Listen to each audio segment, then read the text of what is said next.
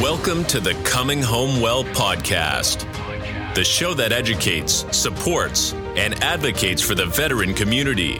Your host, Dr. Tyler Piron, U.S. Army retired, will bring you exciting conversations with amazing guests about resources, research, and military history, all geared to helping our warriors to come home well.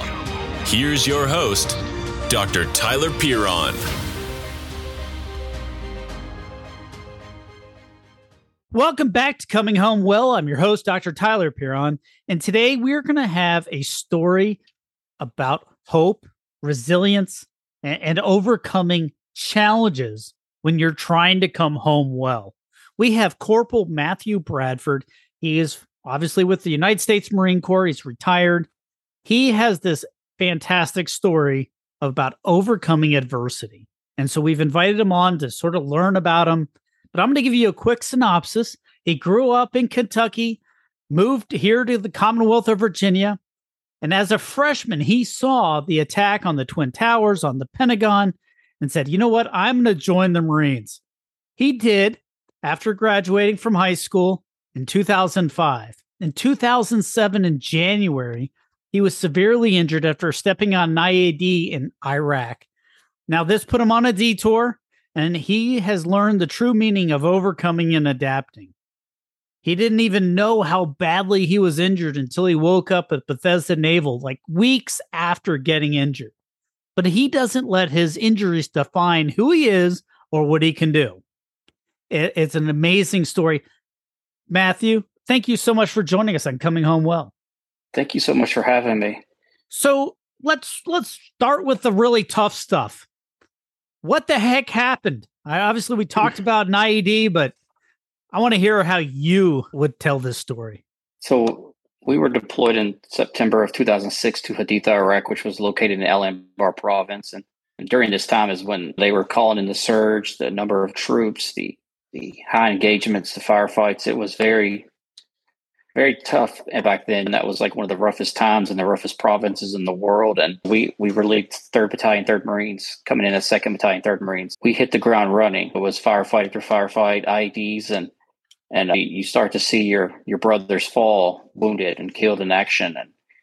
And then the pace that they kept us on that deployment, it was so quick. It was a very quick pace. So like there was no time to sit back and think about anything that's going on. You had to focus on the next patrol the next day. And it's just fun, like leaving the fob every day, every time you went on patrol. It's like you didn't know who was coming back. If you're coming back, if this is your last day on Earth. Like you had but you didn't think about these things. And I think for me, after the first firefight, the first time I got shot at, I always tell people, which is complete different. It's like playing football when you get hit the first time. You kind of get comfortable with it. You kind of get used to it. And like, I wasn't afraid of going out and getting shot at, or because we dealt with a lot of close calls, but we just kind of pushed through that deployment. And by the time January rolled around, we were on our way close to getting out of Iraq and headed back to Hawaii, where we were assigned to. And I was walking point like I did on every other patrol, and actually felt safer walking the streets than I did in a vehicle. I saw a white bag leaned up against a tree in the palm groves. And as I turned around and let everybody know about this white bag, to be kind of an alert and look out for any command wires, because that's such a suspicious item as an indicator. And then when I turned back around, there's a ditch that lay perpendicular from the road I was sending on that went inside of a pipe underneath the road. And as I looked down, I saw the command wires in the pipe, I saw the command wires in the ditch that went inside the pipe. And by that time, I was pretty much on top of it, and it exploded directly underneath me. Sent shrapnel to both my eyes. And of course, I was kind of in and out of consciousness, and I didn't really understand the true grasp of what happened to me until I woke up from a coma 3 weeks later in Bethesda, Maryland. So what were your injuries? You talked about shrapnel to your eyes, but this is a big bomb right underneath you. It doesn't sound like a good situation to be in. So pretty much my left leg was amputated at the blast. My right leg was pretty much amputated below the knee, severely, severely damaged. I had my right hand, I had all my metacarpal bones were broken. My tendon was torn. I had a piece of my small intestines removed. My bladder was ruptured. My stomach was bruised pretty bad. And then I had a piece of shrapnel that embedded itself in my left forearm And of course, I had a piece of shrapnel that went through my left eye that is still lodged in my brain, and my right eye was peppered pretty bad with shrapnel as well. So I took the full brunt of the blast, and it was something waking up 3 weeks later to understand. Talk about the coming home part. Here I am on patrol 1 minute, next thing I'm waking up and I'm in a whole different country with my family back around me, and this is before they told me of my injuries. And like my dad would always whisper to the doctors behind me so I didn't have to hear what they're talking about, and not knowing what happened to me, and the phantom pains being so severe in my legs. Like I seriously thought somebody kidnapped me and blindfolded me, and like I'm going to end up on Al Jazeera.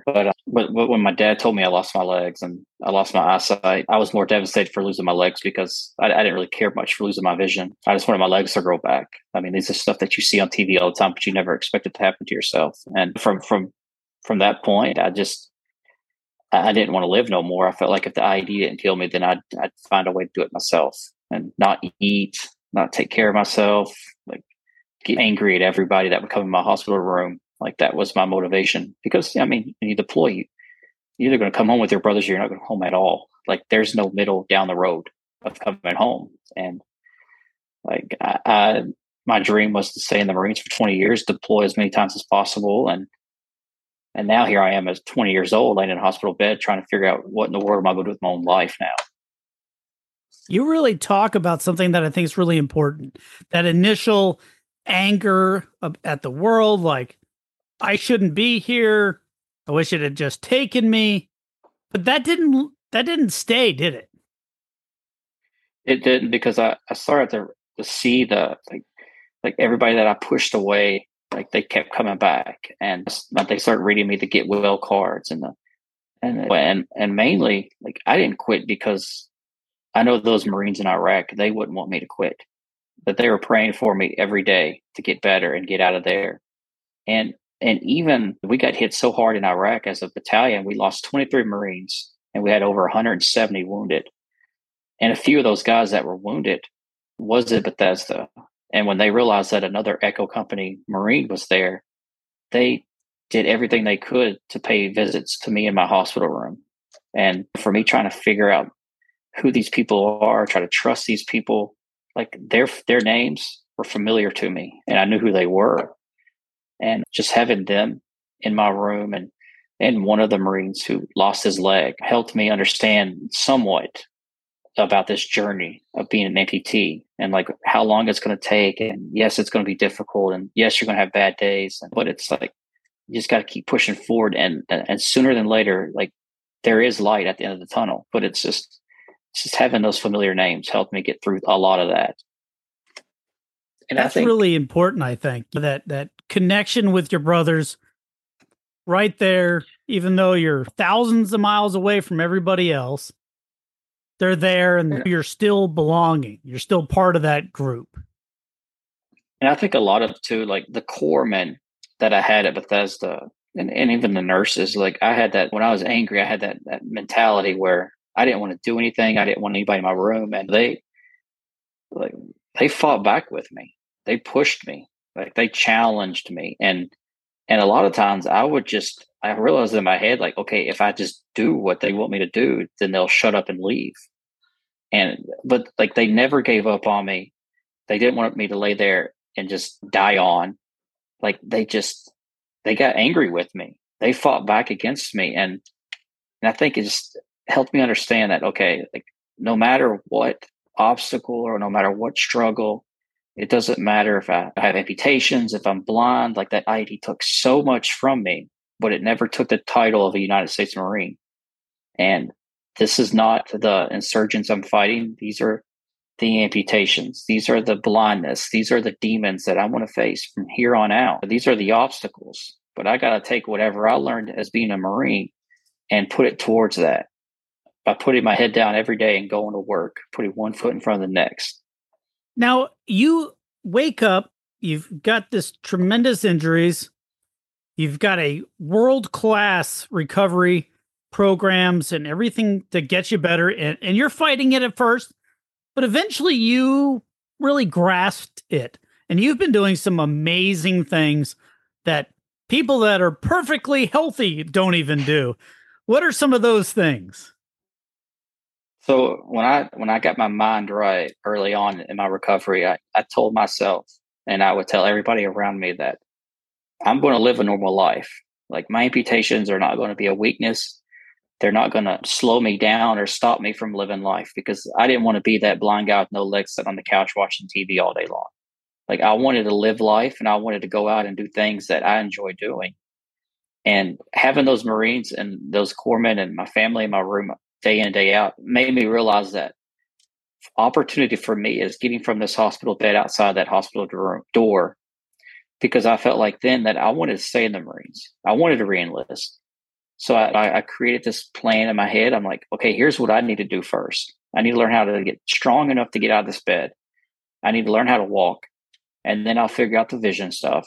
And then it's just through it all, just have that positive attitude and that mindset. And when it comes to the time to put my medical board in and put in for not to retire from the Marines or not to do another rating, but to re-enlist, because I wanted to fight on, because I wanted to serve those who are having those bad days, who are having those struggles with their injuries, thinking that there's no life outside those doors. Like, I wanted to go in their room and talk with them and let them know that you can overcome this. There's nothing slowing you down. It's all in the mind. And focus on that. Going to San Antonio, learning how to walk, going to Chicago, doing everything I could at the Blind Rehab Center. When I put my medical board in, and I selected re-enlistment in April 7th, 2010, I re-enlisted. I was the first blind WMT in the history of the Marine Corps to do that. But, through it all, I just living a normal life, like going out and doing Spartan races, doing marathons, attempting to climb a mountain. A few years ago, I got on an upright tandem bike and cycled across Kentucky 407 miles, fishing, hunting. Like, it's just living life, taking advantage of this second chance on life that I've been given. Now let's talk about that. Going on marathons, like I don't do marathons. I've always hated running throughout all my service. But my wife, on the other hand, loves to run, because you are an athletic guy. You played football, you were in the Marines, you're doing these things, and then all of a sudden your whole world changes. How in the world do you get from a hospital bed in Bethesda to running marathons and biking across Kentucky and going hunting and fishing? How the heck does that happen? It's just, in life, like, I feel like a lot of times that there's people who come in your world and they don't see the good in what you can do. And I had this throughout my whole recovery, and I used all this as motivation. I put it in my pocket. I'm like, you're going to be the reason why I re-enlist. You're going to be the reason why I finish this marathon. You're going to be the reason why I go to the gym and work out every day, so I can go out and better myself. And I used all that as my motivation, as my drive to do these things. And I got connected with the right people who saw the can in what I can do and didn't think it was impossible. They sat down with me and we planned it out in our heads. We worked together on, okay, how can we do this safely and make it work? Like hand cycling. One of the Marines that came to me in San Antonio was like, hey, do you want to do this? I'm like, sure. And him and I sat there on a street on 2 hand cycles, and we went through so many different ideas on how to make this work. Like, we crashed a few times. We ran into curbs, and then we finally found out a way that would make it work. And in 2009, I did Tunnel to Towers 5K. That was my first ever ride on a hand cycle. I did the Marine Corps Marathon a couple of months later. And coming up on this year, it'll be the 9th hand cycle Marine Corps Marathon that I've done. But then I've done 2 races in Fredericksburg, Virginia. I've done some half marathons here. It's just having those people in your life that aren't there to turn you away and say it's impossible, but have those people in your life that are like, you know what, let's figure out how we're going to do this and let's get it done. You have a motto that I think is pretty amazing, or a hashtag, or whatever the kids say these days: no legs, no vision, no problem. What does that mean? I mean, I think I know what it means, but maybe it comes different from you. When I was in Richmond, Virginia at the VA, I was at a point where I was still somewhat angry, but I was still starting to figure out what's next and move in the right direction. And thankfully, their therapy, I had to get out of my hospital room. I had to go throughout the hospital. I had to be interacting with other people. And like for me sitting in a wheelchair, like I'd always leave my hospital room and I'd put like a blanket or poncho liner over my lap, thinking that nobody could see that I had amputations. It was kind of like my security blanket. And the more I realized that, and getting out of my room got me around people, and I started getting comfortable because I didn't feel like I was any different from anyone else. And I started taking that blanket off because I realized, like, I lost my legs for freedom. I lost my legs for a country that I love. And people ask all the time if I'd go back and do it again, and I would. I'm like, I don't need to be embarrassed because I got amputations. Like, I should be proud of these amputations because this is who I am now. You know, you got to be comfortable in your own skin. And when I think of the no legs, I think of that. It's like this is who I am. Like my prosthetics, it's just I'm comfortable now. So with the no legs, and it's just like my feet are always facing forward, and I'm gonna keep pushing on, and I'm gonna walk to the next obstacle, the next day, whatever it is, to overcome the next barrier in the struggle. When I think of the no vision, it's like I'm hopeful one day I'm going to see, but until then, I'm going to go out and I'm going to enjoy the second chance on life. And you know, I'll wake up every day understanding my injuries. I wake up hoping not to see, but I can't. And yes, sometimes that sucks. But you know what? I think to myself that I'm a very competitive person, and I'm never going to let that guy who pushed the button and blew me up defeat me. And I feel like if I give up or if I struggle one day, then that guy defeated me. And I'm not that person. And I'm going to live life happy. I'm going to live life understanding the adversities that are put in front of me and battle through them. And I'm going to surround myself with good people who are going to help me go through those struggles. That is definitely a astounding way to view life after some pretty significant challenges. Here you are, 20 years old, big change in the trajectory of where you're going. It could be very easy to become a statistic that we fight against so much. You've lost a lot, but you've really flipped the script. You are doing all the things that you want to do. You were 20 years old in 2007, and now you're married. You have 3 kids. You are living life more than a lot of people who never served, never got off the couch. I mean, you're going out and doing some cool, fun stuff. How in the world do you keep motivated? You know, it's just, to me, it's just like what I mentioned, just waking up every day, understanding what happened to me and using that as motivation. Love my family. When people ask, like, when you're on those difficult days, like, what do you do to get out of that dark zone? And a lot of times I say I go to my daughter's room and play Barbies with her.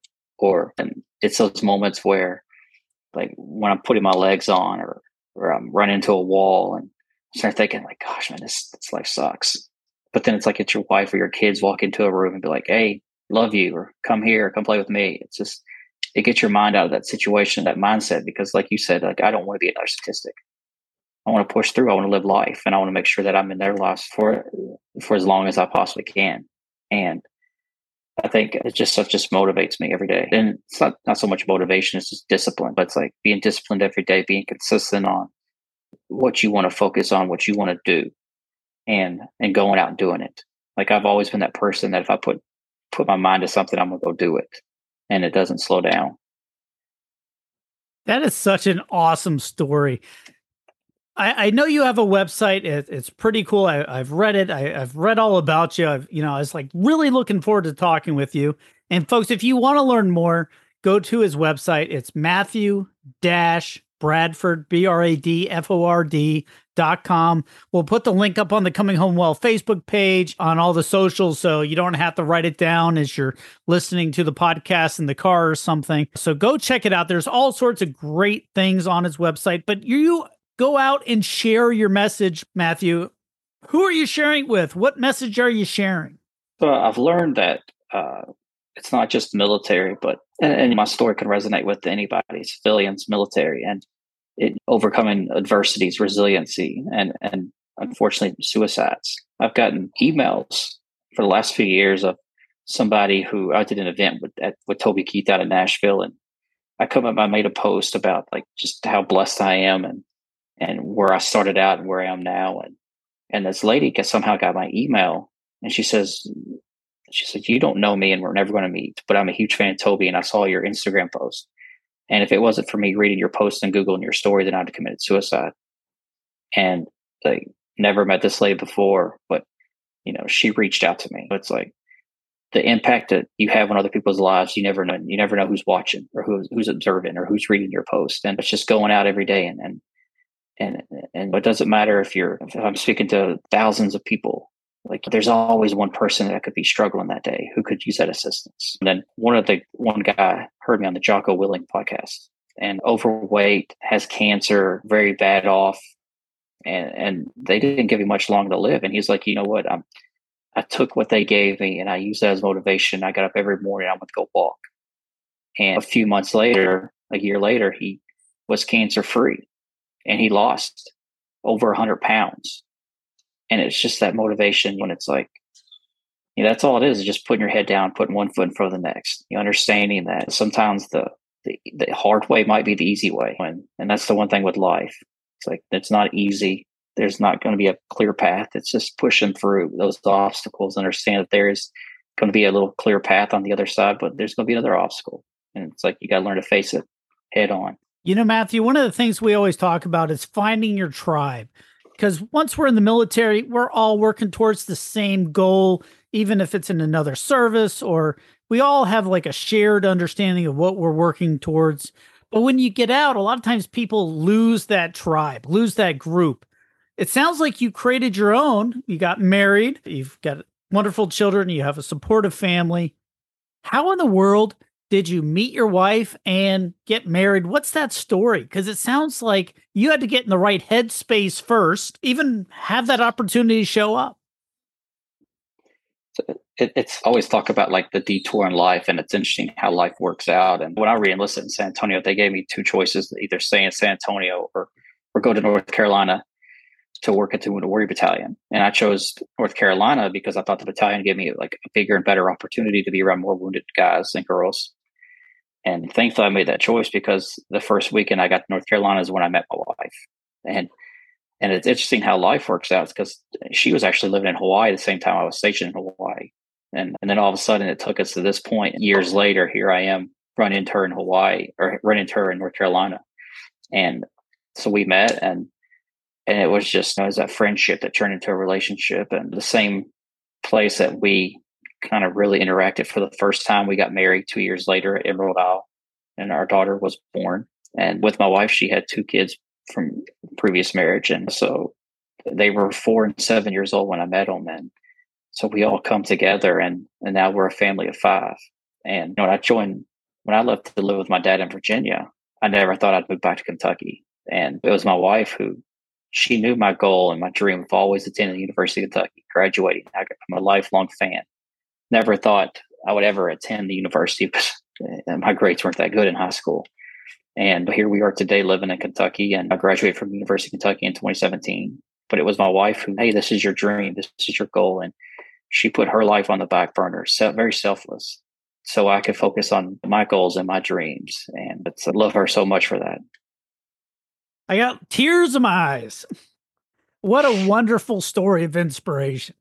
So you went to the University of Kentucky. I've got friends that cheer for them, and I'll give them that. They are lifelong fans. So you had the chance to go. How difficult was it? You've been reading and being able to see, to learning while being vision impaired. It's like you mentioned earlier about having that tribe. I was very blessed that a retired lieutenant colonel that was in charge of the Veterans Resource Center, he took me in. And when I was at the community college before I transitioned over to UK, like my wife would literally drop me off into a class and walk around the football stadium with our 1-year-old daughter and wait for me. And then she'd pick me up and drop me off. So her life revolved around my school schedule. And the gentleman at UK said, look, he gave her a drop-off point, a pickup point. He's like, we'll have work studies, take him to class, and we'll find out what veteran, what National Guard, or if there's any students in the class that is willing to assist him if he needs anything. But once you drop him off, he's in our hands and we'll take care of him.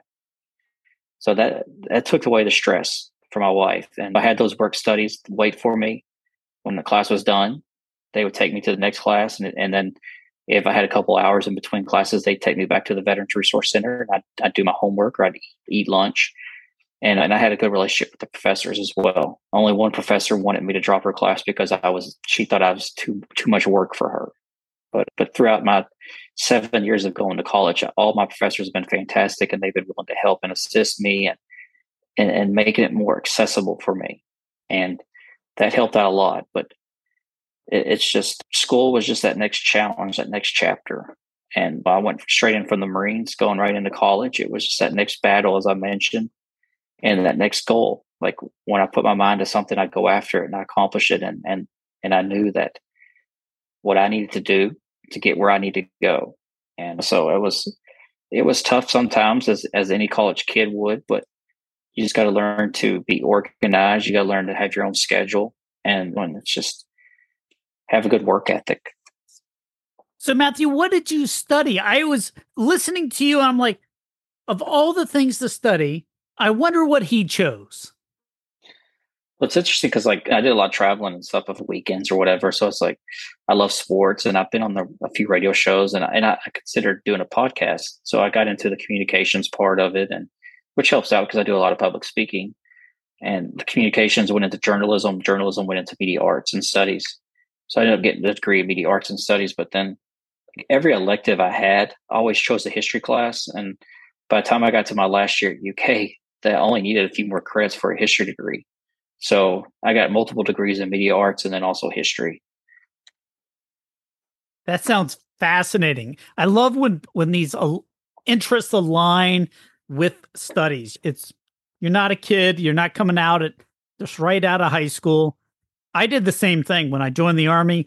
I went straight from the Army. I joined when I was 17. And all of a sudden, I'm in the Army, and I said, I'm not going to college. And my very first squad leader said, hey, you need to sign up for college classes, and we're going to check on it on your monthly counseling. I'm like, I joined the Army to avoid going to college. And I look back, and I'm so grateful for him, because it put me on the right path and made me sort of focus. And then it's worked out really well since then. But I discovered a love of learning. But at the time, I wasn't there. The same thing happened to me too. Like, when I was, it was 2011, and the master sergeant who I worked under, like, he was I think he was going for a master's program, and I kept giving that answer because he's like, hey, Bradford, you're going to go to school. You should start taking classes. And like, oh, I'll do it when I get out. And he's like, no, you're not. You're just telling me that to shut me up. And he actually made an appointment with the disability coordinator at Coastal Carolina Community College behind my back for me to go there and start taking classes. And just like you, like, I was not a great student in high school or middle school because I didn't really want to be there. But when I started taking college classes, and I started I was all in on taking college classes, and learning things that I probably should have learned when I was in high school. But, it got me into reading a lot more. I love to read. And of course, I love history. So it really got me into depth on learning a lot more about history than I ever realized I would know. And just the most important thing with learning, it's like, we don't know everything, but as long as you try to learn something new every day, or if somebody knows something that you don't know, like, ask questions. And I always ask those questions. And then I pick up my phone and I Google what they're doing, just to learn a little bit about what they're doing. I think that's the most important part. And it's like I could talk history and sports all day long, but after a while, that's going to bore me out and it's going to bore you out. So I like to know what's going on in the world. That's absolutely amazing. It's so inspirational. And I love the idea of I can still do the things that I want to do, even with challenges. And that's what I find so amazing about your story. You do a lot of public speaking. You do a lot of things to help people overcome some of these, not even limitations, but self-imposed limitations. How do people get in touch with you if they say, hey, I'd like to hear Matthew come and talk with us and provide that motivation for whatever group that we're trying to get motivated? Like you mentioned earlier, the website, www.matthew-bradford.com. Email me. I'm very active on all social media accounts. And so it's usually my email for the account is simplify@matthew-bradford.com is the best way to get a hold of me. But it's just like I mentioned earlier, you get out, it could be either the military, it could be a civilians, but it's it might not be all who are impacted, but there could be one or two people that walked into that room in a bad place, and not only just hearing the story, but you know what, providing resources. And okay, maybe I do need to go see a counselor, maybe I need to go see a chaplain or somebody. It just puts their mind in the right spot, to a lot better off when they leave than when they got there. Matt, I was laughing when I saw that your tweet address, your Twitter account, Bionic Matt 5. It's BIONIK Matt 5. I was like, Bionic Matt. Okay, that totally tracks. Is that with the prosthetics being bionics?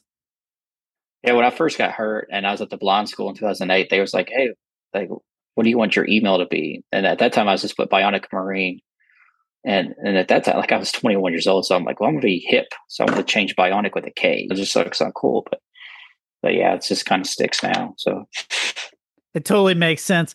We've talked a lot about your entire story. It's so inspirational. But I'm sure I missed something. What should I have asked you about but didn't? it's just, I think, to see it, like I mentioned, the importance of understanding that you're going to have those bad days and that you're going to have those struggles. That's life. When it's like, just because you have those struggles does not mean that's the end of your day, the end of your life. Like, you just got to push through, and like, you got to find ways to put good people in your life. So when you have those bad days, you could reach out to them. You know that they're going to be there to provide good words for you and good encouragements for you as well. But it's just a lot of stress in this world right now. There's a lot of bad things going on, but it's just so you can focus on kind of your circle and making sure your circle is very strong. So if you need assistance, or if anyone around you needs assistance, that you could help out.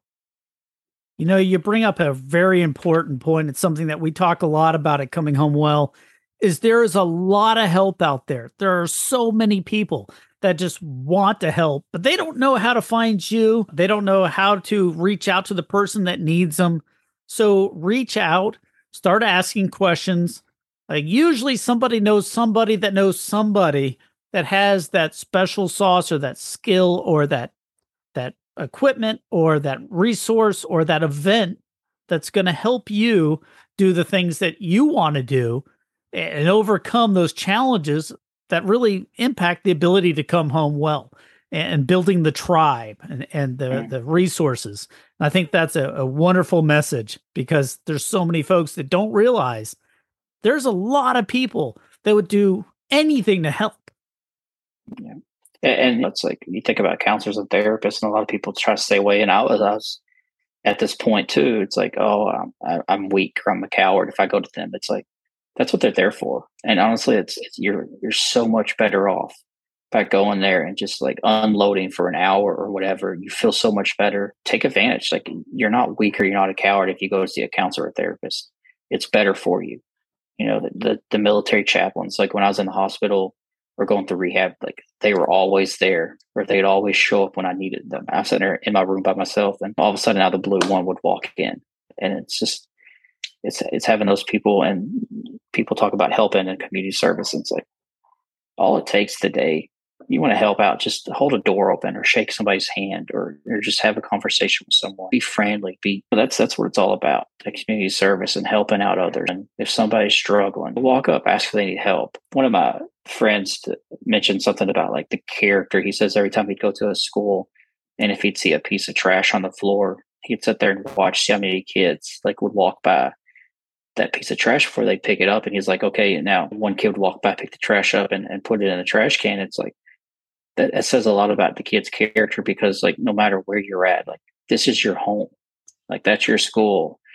It's like, you don't want that school to be littered by dirt or trash. Like, you know what, pick things up, put them away, make it look nice. What's your environment that you're setting up for your own kids?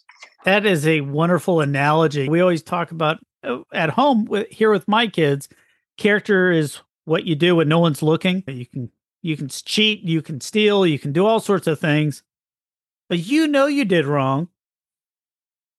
Especially if someone's watching, you're not going to do those bad things.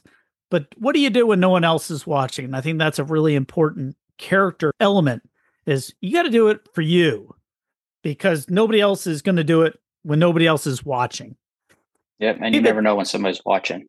Absolutely. And people are always watching, and they're watching what you say, and to make sure that it matches with what you're doing, because that is the biggest disconnect. We all have seen it in leaders, where they'll tell you to do this, but then they're doing it themselves, the thing that they said not to do. Everyone recognizes it. Yeah, that's one of the things. Like, so I took even through like rehab, I took a lot of like the things I learned as a Marine. The lead by example mentality was something that was really big. One of my therapists, he stopped me one day when I was learning how to walk, and he says, "Matt, you don't see this, but every day when you roll into therapy in your wheelchair, you got a smile on your face. You go to your mat, you put your prosthetics on, you stand up and walk out." And he's like, there's amputees laying on the floor doing core exercises who just recently were injured, trying to figure out their own life. And they see you come into work every day, do what you need to do, and walk out. And it's just that it motivates them to understand that if a blind guy with no legs can do this, then I could do this. But it's going to take work, and it's going to take effort, and it's what it's all about. It's like just being that leader for others, to being that example for others to follow. Because when you're at a time in your life that you need somebody and you look up to somebody, and if they're doing it, then it's like, okay, that's my motivation, that's my drive, and he's going to be there to lend that helping hand when I need him. It certainly does put things into perspective, doesn't it? It does. We've been talking with Matthew Bradford. He was a U.S. Marine. He's since retired. He was injured pretty severely. He's a double amputee and blind. But since then, he's done all sorts of amazing things. He's done marathons. He's gotten married. He's had children. He's graduated from the University of Kentucky. And he really provides us a really excellent way to look at life. So go check out his website. It's matthew-bradford.com. We'll put up the links. You don't have to go searching for it. Go get in touch with him. Go read his tweets. Go interact with Matthew, because he is an absolutely amazing motivation for all of us when we're having challenges coming home well. And Matthew, thank you so much for coming on Coming Home Well and sharing your story and this really message of motivation. Thank you again for having me, and thank you for what you're doing as well, and spreading the word and getting these stories out so people can listen and be inspired to honestly to overcome those bad days and live life to the fullest. Thanks for joining us this week on Coming Home Well with Dr. Tyler Piron. If you enjoyed this episode and you'd like to help support the podcast, please share it with others, post about it on social media, or leave a rating and a review. Follow us on Instagram at ComingHomeWell_BTS or on Twitter at ComingHomeWell. Thanks again. And until all are home and all are well, this is Coming Home Well.